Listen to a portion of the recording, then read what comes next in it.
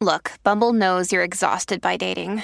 All the, must not take yourself too seriously, and 6'1" since that matters. And what do I even say other than, hey?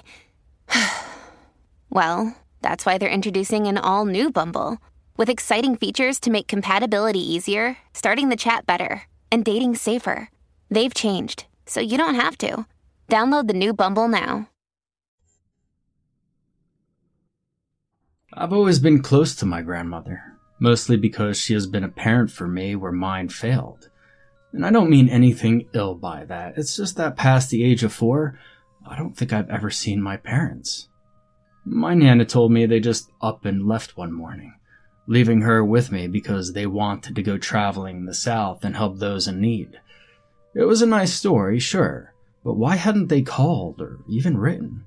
They never tried anything for Christmas or my birthday either. Needless to say that I was in quite a shock when I learned my grandmother died. She was my one and only family, and after Pa's death a few years ago, she and I became even closer. I visited her 3 times a week, spent playing card games and watching TV, and, well, I did everything I could to make sure her life was comfortable. But at some point, I even offered to pay for her to go into a retirement home where people would take care of her every day. I said it wouldn't change anything about my visits, but that way I just wanted to make sure she was taken care of and eating. She absolutely refused. She was much too proud for that, and plus, she didn't want to leave the home, even if climbing those stairs pained her in the end. 89 years old she was, and yet, despite 2 bad hips and sickness after sickness, she refused to leave her home. I tried to visit more. I had a chair stair lift installed so she didn't have to ruin her body any more than she was doing, but she refused to use it. It cost me a lot of money, but my Nana, well, she was stubborn as a bull who saw red. She said she didn't need it, and while I wanted to believe her, I knew her body was falling apart piece by piece. You know, she used to weigh about 270 pounds. Jolly eyes, rosy cheeks and double chins, the whole shebang. Her skin was soft and she smelled like lilacs in May, thanks to one of the several creams she used to keep herself in shape. Her hair was dyed a strange shade of red that seemed orange in the lighting, and she always painted her lips red. The home I grew up in still smelled of sweet dough whenever I visited. And there was always a cake or at least some muffins on the counter whenever I was there. However, these past 2 years, old age caught up to her. And the last I saw of her, she was a scrawny 100-pound lady that was losing bits of her mind a little bit more and more every day. I employed a few nurses to take care of her, obviously. I had a very good job that paid well enough that I could afford people going in and out of her home 24/7. She hated it, and one by one, the nurses quit because apparently she became snappy. Dangerous even. She stabbed one of the nurses with a pencil. I would have taken care of her. I probably was the only person who could approach her without risk, but I didn't have that time anymore. I was 31 years old, was building a family of my own, and I was also overworked, like all specialists in my field. Then one day, she fell down the stairs. That's actually how she died. The news of her death felt like a ton of bricks falling on my chest. I had lost what was left of my past. I had no pillars left, no uncles, aunts, cousins. Well, that I knew of anyway. Just a man and his grandmother. And Nana had just died. How she died did not surprise me in the least. Curse her for refusing the hand that I had generously extended. Curse her for not using the damn stair lift. I knew her hips would eventually fail her, but I didn't think they would be the cause of her death. Apparently, it's that one tough nurse that found her in the morning. She was trying to get into the attic when she probably lost balance and fell back. There was a set of keys in her hand, which they'd left on the table in the hall. Her body had long given into rigor mortis when Layla found her. The following days were but a blur to me. There were the visits at the morgue, then with the notary, the arrangements for her funeral, the insurance company for the house, just so many things happened that I barely had the time to breathe. I had to take 2 weeks off at work just to be able to complete that, and also to go empty the house.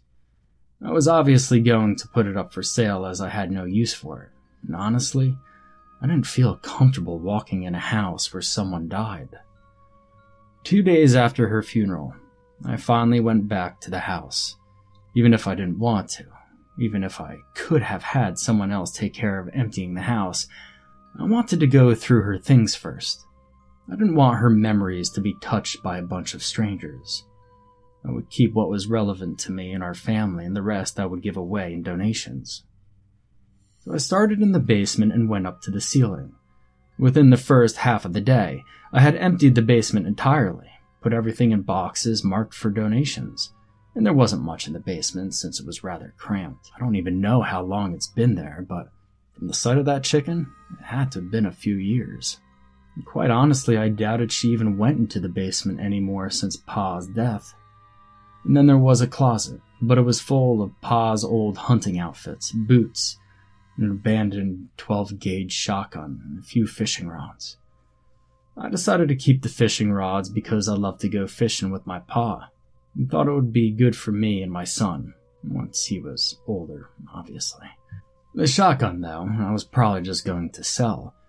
So I packed the rods and shotgun in my car and moved on to the kitchen and the living room. Outside of a few pictures of the living room, everything else wasn't much personal, and could easily be handled by movers who would bring those things back to the donation centers. And someone would make better use of those old couches and that old box TV than I would. The second floor was a couple of rooms and a small bathroom, and the guest room had a few pictures I wanted to keep, but the wardrobe was filled with old fancy coats she used to wear. I put a black fur coat aside for my wife, but the rest I would donate. And the same thing happened in her room. I searched through everything but only kept that one box she had on the top shelf in her closet, which was pretty much only souvenirs from my youth. And all that was left was the attic. And I wondered what it was she was looking for up there that ended up killing her. I climbed the stairs, one hand on the rail as I looked at the door that led into the attic. Then, I looked back to where she fell. They'd done a good job cleaning up the blood and the mess. Not that she lost a lot. She hit her head and passed out, never to wake up apparently. They said she didn't suffer. I'd like to believe it was true. With a heavy sigh, I pushed open the door leading to the attic and entered it. It was dark, dusty, and smelled like mothballs. I wasn't particularly fond of it, but it's exactly what you'd expect a grandmother's attic to smell like. Closer to the entrance, the boxes were filled with her and Pa's souvenirs. Hunting trophies, fishing victories on pictures, pictures of their wedding, and an old wedding dress. The further I went, the more I discovered about her. She liked the Beatles and had a lot of vinyl records of them. There's also a picture of her with the ugly one, which I can't remember the name of. I think he was the drummer. She was dressed as a waitress, so I imagined she met him while she was working and asked for a picture. It was pretty nice. I decided to keep it. And I wanted to keep as much as I could, but I knew a lot of this stuff would just end up in my own attic collecting dust. But then, I started finding strange things in the boxes. There was a box I was sure belonged to my mother. The pictures were more recent, and the woman in the pictures didn't look like my Nana. 3 boxes were filled with clothes, and I'm pretty sure none of these had been worn by my grandmother. I also found men's clothing, but Pa was really scrawny, and these jeans were a size 36. They definitely weren't his. Then, I found police reports by the dozen. The dates on them approximated the date my parents left. Some things about a drug ring, the murder of a guy named Charles L. Edwin. I'd never heard of him before. I became absorbed in reading the reports. and after a couple of hours of reading reports, I realized that my parents were not humanitarians, and that if they fled the country to go to South America, it wasn't because of a strong need to help their next. They were literally on the run. I swallowed that pill hard, but since I hadn't seen them in over 28 years, I couldn't really bring myself to care. My thoughts were all on Nana and how nice she had been to keep that away from me. If I had a good life today, it was because she took care of me. I probably wouldn't have a really nice life and a great job if my parents had taken me with them on their escape. It was a good thing that despite their criminal minds, they had enough judgment not to bring a child into that mess. But as I kept finding boxes and boxes, I realized there was more to the story. I kept reading reports about how they had been sighted in the area in the first few years. Some that even claimed they saw them in that very house, through a window in the attic. I stared up at the window and down the rest of the attic. There were a few boxes I hadn't gotten to, but when my eyes laid upon that old cedar chest, my heart tightened. I didn't know why I felt so frightened just looking at it. For all I knew, it was a box full of my old toys, memories of my childhood and whatnot. It was a few feet in front of me, but the closer I was getting, the stronger the scent of mothballs. To keep it untouched by wood-eating bugs, my Nana probably shoved a lot in there. The scent was suffocating even, but there was something else behind that scent. Another one I couldn't exactly identify. My heart hammered against my ribcage as I approached the chest, my gaze locked firmly into the fake gold metal plating lining up the cedar. I passed a hand over its dusty surface and my eyes found the lock. I tried to open it, but it was locked. The key couldn't be far, and then I remembered. The set of keys on the table in the hall. Same set of keys she had died with. There was something in that chest that she wanted to look at before dying. Swallowing heavily, I climbed down the stairs and grabbed the keys from the small wooden table near the stairs, and then climbed back up. My heart was in my throat, and I'd started sweating. I was nervous, frightened, and part of me was angry, but I didn't know why just yet. The keys fit like a charm in the lock, but I didn't open it right away. I could feel myself tremble. Cold, gross beads of sweat rushed down the length of my spine. I didn't know what to expect once I lifted the lid, but once I did, I could tell you, it wasn't what I was expecting. I was expecting a secret, but nothing as big and heavy as that one. I'd found 2 skeletons covered in hundreds of mothballs. I didn't have to put 2 and 2 together to understand that I was staring at my parents.